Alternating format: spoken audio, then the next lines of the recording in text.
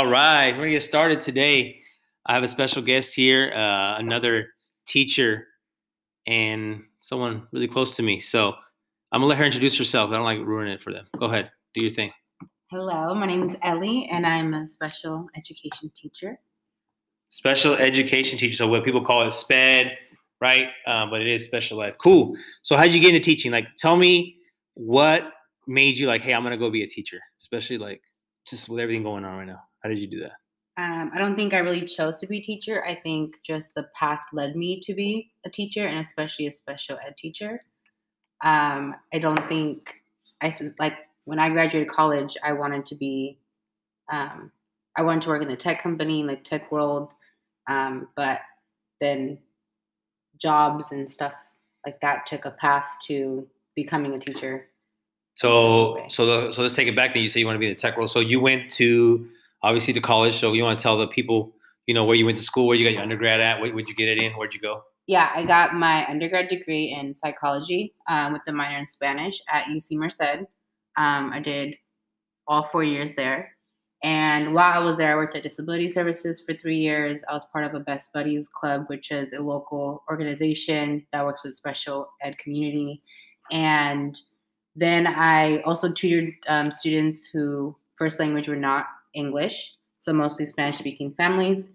And then I graduated college, and then I got a job at Slack, which is a communications application that does instant messaging, meetings, things like that. A lot of corporations use that application, and I was logistics head. Where's that at? Where was that?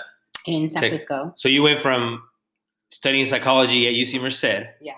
And then you decided I'm going to go work at the tech world, right? Yeah. We know it's like going crazy in the Bay Area. So how did that work out? Like, how did you get a job there? Like, I know maybe somebody who's listening is like, man, I want to work there. So how do you get a job in the tech world like that? Out of college? Actually just looked up like openings of what was, what's fresh and what's available. And my first job was actually UPS store. So I have a lot of logistics experience with shipping and handling.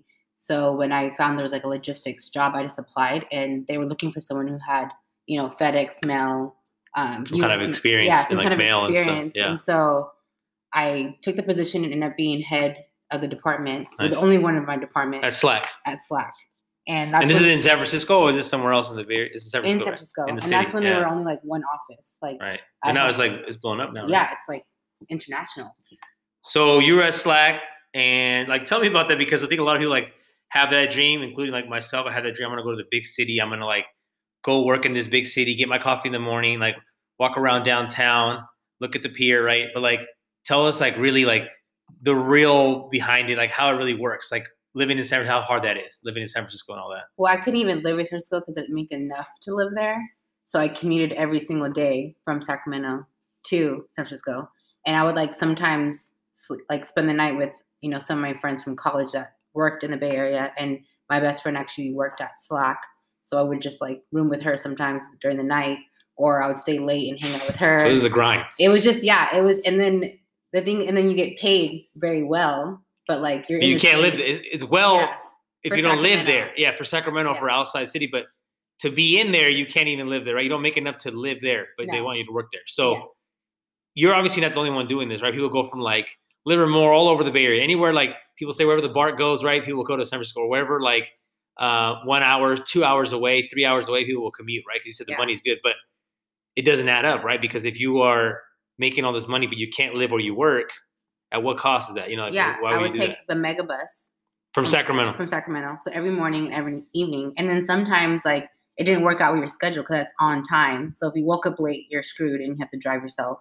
Or one time I took an Uber and it cost me $100 to get there. So now you lost money because you paid $100 to go to work. Yeah. But it doesn't add up. Slack gave me Uber credit or Lyft credit, actually. Right. Well, now you just brought that up because I totally forgot you did that. Tell us a little bit about the little perks, like working in this tech world. Like we watch some movies or we might watch like sitcoms or stuff like that. You see people working at these like cool Google campuses or different places. But like, tell us like what kind of perks. You just said you got like little Uber rides. Like tell us about that. Like what kind of cool things they kind of add into that. Yeah. So actually it was Lyft. So my bad, wrong application. But it's, shout out to Lyft. Yeah. You would get like a monthly allowance. So you get Lyft money every month. So you could use it to and from work, like to commute. Okay. Like that's the only place you could use it from. But from where? From anywhere, but to and from the office. So I literally came from Sacramento to the office. And used the Lyft to go. I just used my credit. So that's wild. Yeah. Or like we would, use it from anybody's house that like any friend that lived in the San Francisco nearby, area that I was like rooming with, any there. Right. So any to and from work. And we got lunch every week, but like catered lunch, like a local business that like would just come and drop off a lot of like food. Yeah. So obviously the office organized, and then a breakfast that was in-house. So like the whole bacon, eggs, waffle kind of. But they do that so you stay there, right, and keep working. There is, and then on site there's like a giant room that's just like all snacks. Coffee any time of the day. You don't even need to pay for any of that. It's just included with your job. And then on top of that, Thursdays we would get gather nights, which basically was they would bring in bartenders to the office, and we would just get free drinks. And you could even bring friends. So like, social kind of thing. Social things, and that was every Thursday. Like there was just things that were consistent every week. So like you didn't really need money for food or even drinks. No. You could just, go to work and then you'd be fine for a week. And that's what made it easy to like work there. Yeah, you got transportation credits, you get some little perks here and there. Okay, that's cool. So that happened for a while, and then obviously that becomes a grind or whatever. But after that, like, how did you end up now you're teaching? Like, because obviously anybody would want to do that and just stay with that. I think it was that I was coming home every day, obviously drained from the commute and things like that. But I feel like I wasn't. Yeah, but I wasn't. I didn't feel like I was doing anything that contributed to anybody's life or society in any way. Like I was just shipping things from international. Yeah, you were like for a company handling the mailroom on a daily basis, which was like it's just so easy, busy work. Like half the day I was just hanging out with my best friend who worked there, Right. But I just feel like after a while, you just feel like you're not really doing anything. Like you're just kind of in auto mode, just like doing your work because you have to do your work, but it didn't mean anything or didn't like contribute to society in any way. Yeah. So you're more like kind of like, I would say like kind of myself or other people that we know that like, I can go work at this company, make a bunch of money, but like that doesn't necessarily mean that you're going to be like super happy or you're going to be like, you feel like you're part of society. You're like doing something for other people. Like, trust me, all that stuff is worth it. All the industries that we have, we need them. People are building things, people own things, whatever it may be. They're running businesses, but like going into teaching, teachers are like, we don't do it for the money. I've said this before, like it's not a financial thing. I think it's definitely like, look at man, I interact with 200 kids a day and I like watching them grow up to be people, right? To be someone productive. And so maybe like, like you said, I can go work at Google or I can go work at Slack and then be in the back doing the mail and maybe make enough to make a living. But can I do that for 30 years, 40 years? Probably not. Yeah. Like there was a time where I was just like, not that I didn't want to go to work because it was hard. It was just I didn't want to go. There was like waste my time. There was nothing like end goal. There was no purpose there. Yeah. Yeah. Okay. Cool. So then you went into that, and you told me that you went into working. What were you working at before that? Before that, disability services on campus. But then the ABA, right? Oh yeah. But then that was after the tech world. Correct. So after Slack, you went into work at ABA. Explain that. What does ABA stand for? What is that? How'd you get into that? So applied behavior analysis. So we do one-on-one intervention. Most of the time it's with individuals on the spectrum, but a lot of times it is other individuals that have disability. And so you kind of, you actually go into their house, or there's a lot of places that have clinics and you do one-on-one intervention. So you help them with everyday life, living skills. So using a fork, asking permission, using the bathroom, shapes, colors, numbers, how to interact socially. So we do like grocery, go to grocery store, you go to like any store with your life skills. Yeah, like any life skill you have that obviously you need to work on. Or, and most of the time with individuals that have autism and on the spectrum. And so it was I did that for about 2 or 3 years. I think it was closer to 3 years. And it was very challenging, and I do feel like they do, the pay it's the opposite of the tech world. So tech world, you get paid a lot, kind of don't do a lot. ABA, you do a whole lot, and you don't get paid as much as you need to. But these kids need that. The kids depend on it, and I've seen that. Families need that. Yeah. Families need it. The individuals need it, and I work with kids from 2 years old to 13 years old, and so you could tell the difference of like individuals who have gotten it in an earlier stage of intervention versus individuals who get a later stage intervention. And now that I'm a teacher, I see that with my students too, like the students who do get, extra services support, outside the classroom with ABA, they're a lot more successful, have more structure, like, skills than individuals who don't. So I fully believe in ABA. I just feel like, a little bit more pay would be nice for them too. So after the ABA, you decided to go back and obviously go back to school, right?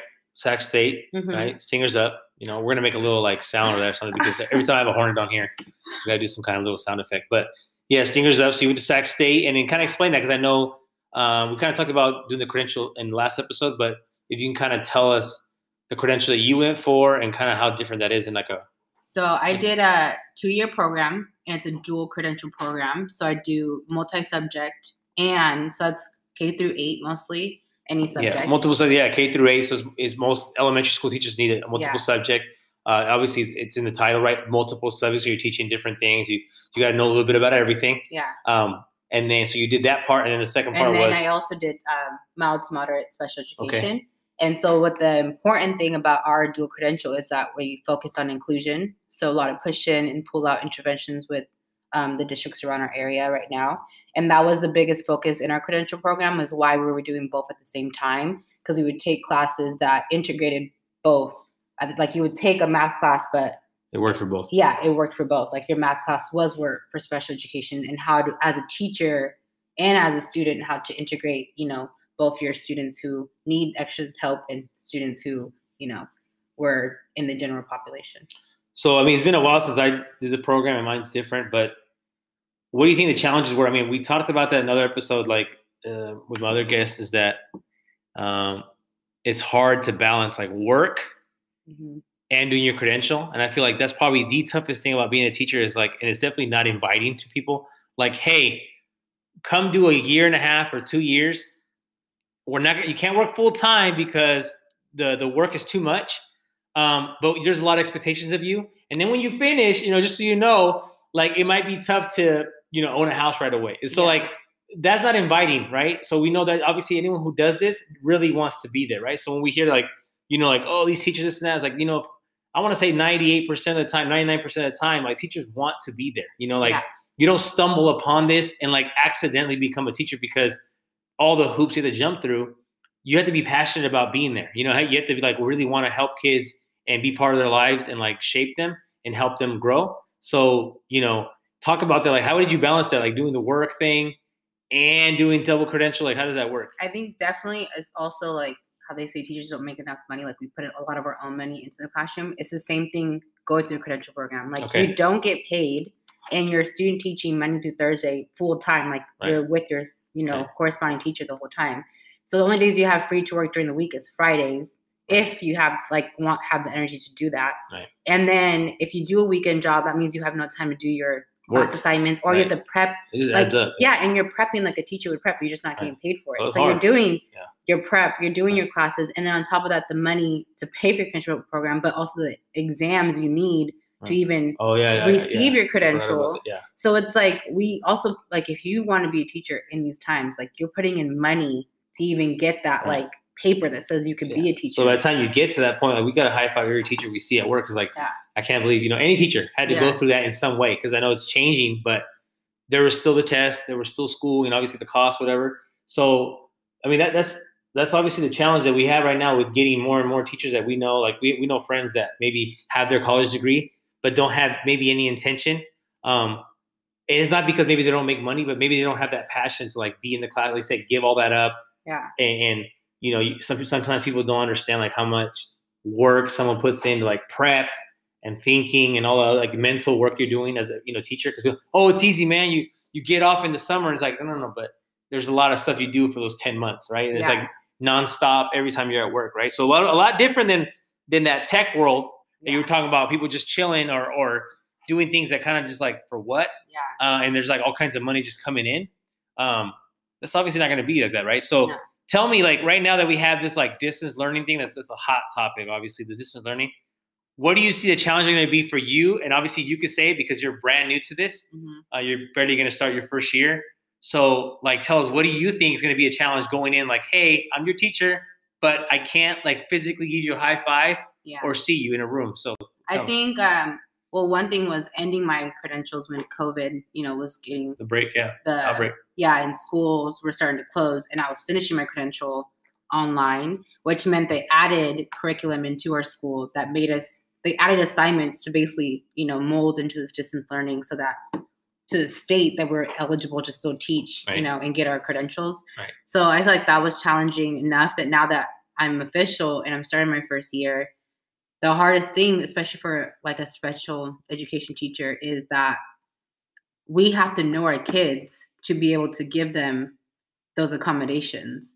And so how am I going to be able to accommodate my students that are on my caseload when I've never seen them? I've never seen how they are in the classroom naturally. And they've never seen you. They've never seen me. They don't know you. Yeah. I don't really know their skill set. Like, yes, I have their IEP, which is their individual education plan. And like, it tells me what they're able to do and what they can't and what accommodations they do need.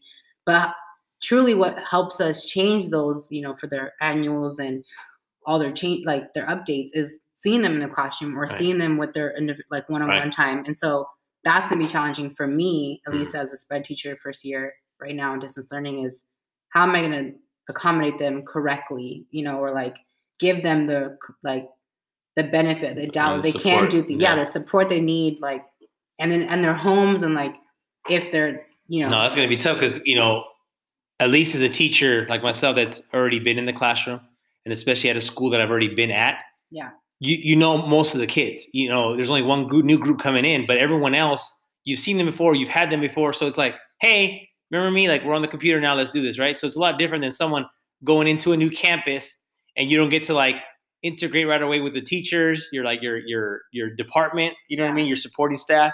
And so especially with these kids, they're gonna be like, oh, hi, you're my teacher, like through a screen. It's just gonna be obviously really challenging, right? So that's one of the challenges that we're gonna see coming up with distance learning is like, I was thinking about the new students that go to schools, kindergartners, for instance, or TK. TK, little ones, like, hey, I'm your kindergarten teacher. It's like this whole situation is just like kind of ruining those beautiful moments of like the kids going to kindergarten for the first day or like getting dropped off by their mom, right? And it's just like, it's going to be rough, especially like, or like your freshman year, right? It's your freshman year, but you can't go to campus. Like, and I'm hoping this goes away as fast as it can so we can go back to like that norm of like kids just running around and just being loud and being themselves. So yeah, I mean, that's pretty much what I want to talk to you about, like the challenge that you think you're going to face going in there. I mean, I think you're not going to be the only one with that issue. There's obviously people that you graduated with that are going to get a job right away. Yeah. Or people that are moving to new schools. But that's the thing too. We're getting a lot of people in my cohort, like my class that just graduated. It's hard for people to get jobs because there's been a bunch of budget cuts because of distance learning. Like even like every department, every school district has gotten budget cuts because they're not physically in school and don't need that physical money to like, fund certain things that they're even. They're just being cautious. Yeah, they're being cautious. And they can't like all of a sudden just hire a bunch of teachers, right? They're just, I think they're going to just have to go with what they have right now, kind of. Yeah. And I think you're not the only one. I've talked to people that are just finished a credential program too. And they're like, it's not as easy as like before. Like I would think you finish your credential program about like May and, I got a job that week, know, and you applied on EdJoin and people are calling you. And so I think it's a lot different right now where it's like, well, we don't know what's going on. So we don't know if we need 4 teachers for this or 5 for that. And like, you're obviously not the only, the funding / the need, like we don't know if we need that or this or that. So that's got to be tough for a new teacher going in like, hey, so at least you got your spot, which is. Yeah. Like we started interviewing, we got like a, you're going to graduate letter to give districts like in February. And then that's when the schools were closing. That's when they stopped the whole like hiring process. Right. And then now that like, school's about to start in like the next few weeks, a lot of my friends are still interviewing and still trying to apply. And only like a fourth of my cohort actually got a job before May or like in the May, June, like, end of school year time. But the other 3/4 of it are still struggling to like, and even our credentials, like they're still missing parts of it because Pearson, the testing center has closed. Right. So like, there's just a whole, like, it's just really difficult as a first year, fresh teacher coming out here. So, I mean, but you're excited though, right? Like you're going to go into this like teaching world, like I'm excited. I'm nervous though, because all my field experience has been K-8 and I'm now placed in a high school. Okay. So why do you think that's going to be different? Like explain, because maybe someone might say like, well, if you're a teacher, you could teach anything. Like kind of explain like, why do you think that's going to be different? Especially like 1 year makes a huge difference. Yeah, I think I don't think it's gonna be the students in general. I think it's gonna be just my part as a sped teacher. Responsibilities. Yeah, my responsibilities, my paperwork that I have to like normally fill out and legally get through with the IEPs and all the meetings. I think that's going to be a lot different. And like we work on transition in high school, and in K through 8, you're working on those basic skills just to get them, through the grades and, through math, through English and things like that. And so I'm doing RSP Spanish, which is very new for me because I've never physically taught a Spanish class. Mm-hmm. And so now I'm doing, special ed with support of and then there's different levels to like the sped support that students get, right? And so I know you're saying Spanish, so like you're going to be a sped teacher, but you're helping the students while they're in the Spanish class, right? Yeah, so I'm helping with that. Like high school goes through subjects, and that's the difference. K through 8, you're doing multi-subject, so like. So you're helping them with everything. Everything. I do math, reading, PE, everything. But then when it comes to high school, you do per subject. So there's a special ed history, which I'm very grateful for. Like one of my friends from my cohort actually got hired at the same school as me. So now we're coworkers. And so he's doing RSP history, which is nice, but I'm doing RSP Spanish. So I'm helping supports with the Spanish subject. Yeah, so Spanish teachers, I'll be helping their students who are on with services go through, pushing, and I don't know how pullout's going to be now that we're distance learning. Right. But so we're helping those specific subjects. That's how it is different in high school as well. So it's not per but in general, like you have one sped teacher, it's per subject, and that's what you need extra support in, and that's how we mostly help you. That's how most cases run. I mean, there's some that are different, right? And some because you say your credential program was like with the younger students, right? Yeah, mine. So not throwing you with the high schoolers. My field experience, like my student teaching, was all K through 8, so that's a lot different from a bigger world when it comes to high school kids. Yeah, well, they're bigger. They're bigger. So. Okay, so we like to educate here too. Like I know we talk about education and we talk to educators sometimes. We talk to educators about what they do on their out time, but I want you to kind of talk to us a little bit like how do you think you're going to manage all this? Because now you're going to go into this new world where you're going to be finally getting to just work one job, right? Because when we go to college, we're so used to like I work here on the weekends, but then I work at this ice cream shop 3 days a week or whatever. So you're so used to like doing little things, or I coach here and I train this. But now you're going to finally just wake up and like the only thing you really have to do is go to your job, right? Do your job. Well, physically, it's like you're not going to go. Now you have your career, right? Where you're like, hey, this is all I have to really do. Like, from 8 o'clock to whatever it may be. Yeah. Obviously you got to be excited about that part, right? Yeah. Because you can kind of just have that one, salary that's going to help you get through. But how do you think you're going to balance now that maybe you have extra time? I don't know. What are you going to throw in there? Or do you think you're going to be able to you're going to have to balance other things with that? Or what do you think? Well, definitely don't have extra time because I'm still in my master's program. Oh. So I have 1 year left, and so I'm still going to school after teaching and prepping and doing all that. So you're going to be full-time teaching, and doing your master's program. Yeah, right. The only difference is now that I get paid to do what I'm doing during the day. Oh, your daily, your daily. Yeah, versus like when student teaching, you're doing exactly what teachers do, but you just you got to do it for the time. Okay. Yeah. So then, you talked about. I know you told me before that you talked about using a planner. Yeah. Like anyone could just say, go buy a planner, right? Like get a planner. Or, use the calendar. We tell our students all the time, like, hey, guys, use your calendars. It's like, but you had to almost break it down, like how to use the calendar effectively. Yeah. So what do you put in this planner? What do you kind of recommend for anyone here that's going to college, is listening, or anyone that just needs to manage their time? It's funny because they actually learn how to use a planner in middle school. Okay. Because, the middle school we went to, you had to use your planner and you had agenda checks. Every week they would check to see if you're actually using it or filling it in. Okay. So from there I can just still use the same, basics. But every syllabus I get from school, I would write down the due dates, like the major due dates. Of course, the project, so that's, midterms. So that's, and then I use a different colored pen for that. So organized, And then from then on, as a sped teacher, I have deadlines to meet for IEPs and, meetings. So then you just use a different pen for your work so you don't get that mixed up. And so then I would put in those dates or those meetings and the time, obviously, and with who, in case I had, a question about that. Just a quick reference. And then from there, you just go weekly. So I always make time to at least, get a workout in a couple of days a week. Or if I have, a social event that I want to fit in there, I always mark it so I know also hey, I have a party on Saturday, which means, Sunday I'm not going to have much time to do work and be right. Right. with friends still or something, or if I'm out of town, I need to get work done before I'm out of town. So I just use it weekly and like to use it as a reference for my time management. But also like, you know, major assignments, major meetings coming up, and I use different pens. And then But you use a physical paper agenda, physical right? paper agenda that's always in my work bag. Because my biggest thing, like I think like when I see things like, okay, I have to get this done, I'll put it down, right? And like especially like, okay, there's a game, you know, I'm a coach, so like, okay, there's a game this day, there's practice this day. I like to know like at least my week, you know, so I can coordinate with my family too, my wife. I'm like, okay, just so you know, like Monday, Tuesday, Wednesday, I'm coming late or whatever it may be because I'm gonna be here or whatever. But I'm not good at keeping that paper notebook with me because that's another thing I have to carry. No, I have to have it. So then when I'm done with it, I just like mark it off. So every morning when I'm like, so you like to see like the I like no to see more. it, That's and done. I like to like cross it out, mark it down. And if I don't finish it, I'll put like with an arrow in it, which means like still to do. Still to do. Didn't finish it, but like you carry that with you all the time. Yeah, my backpack, or I put it in my work bag, and I just get like the small, like, you know, the half size one, the 3x4 one that they have.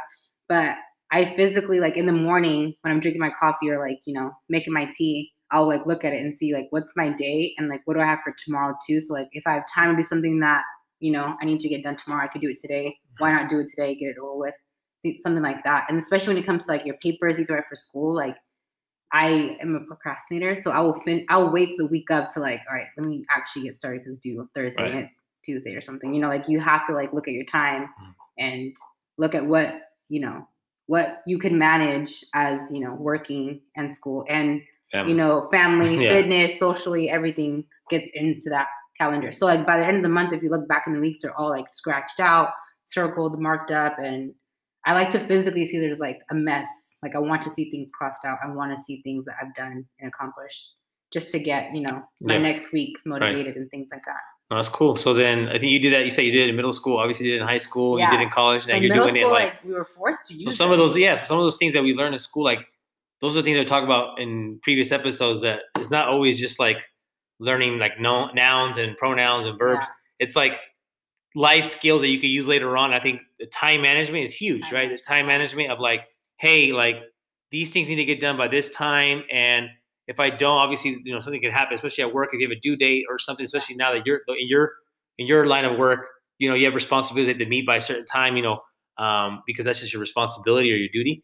And so that's cool that you know you're able to share that with us. That you got that all the way from middle school, a little habit that you picked up from middle school that you still do now. And I think it came from like being a student athlete. We were always taught that we were students first and athletes second. So on our agenda we would write like the games and practices. So I knew if I had a game in Yuba City, I'm not going to make it back in time by 5 o'clock, you know? So I had to get homework done before then or the day before so that if I had a paper due. So like it was from being just a student athlete taught me how to time manage my job in school in the future for college or like post-college now.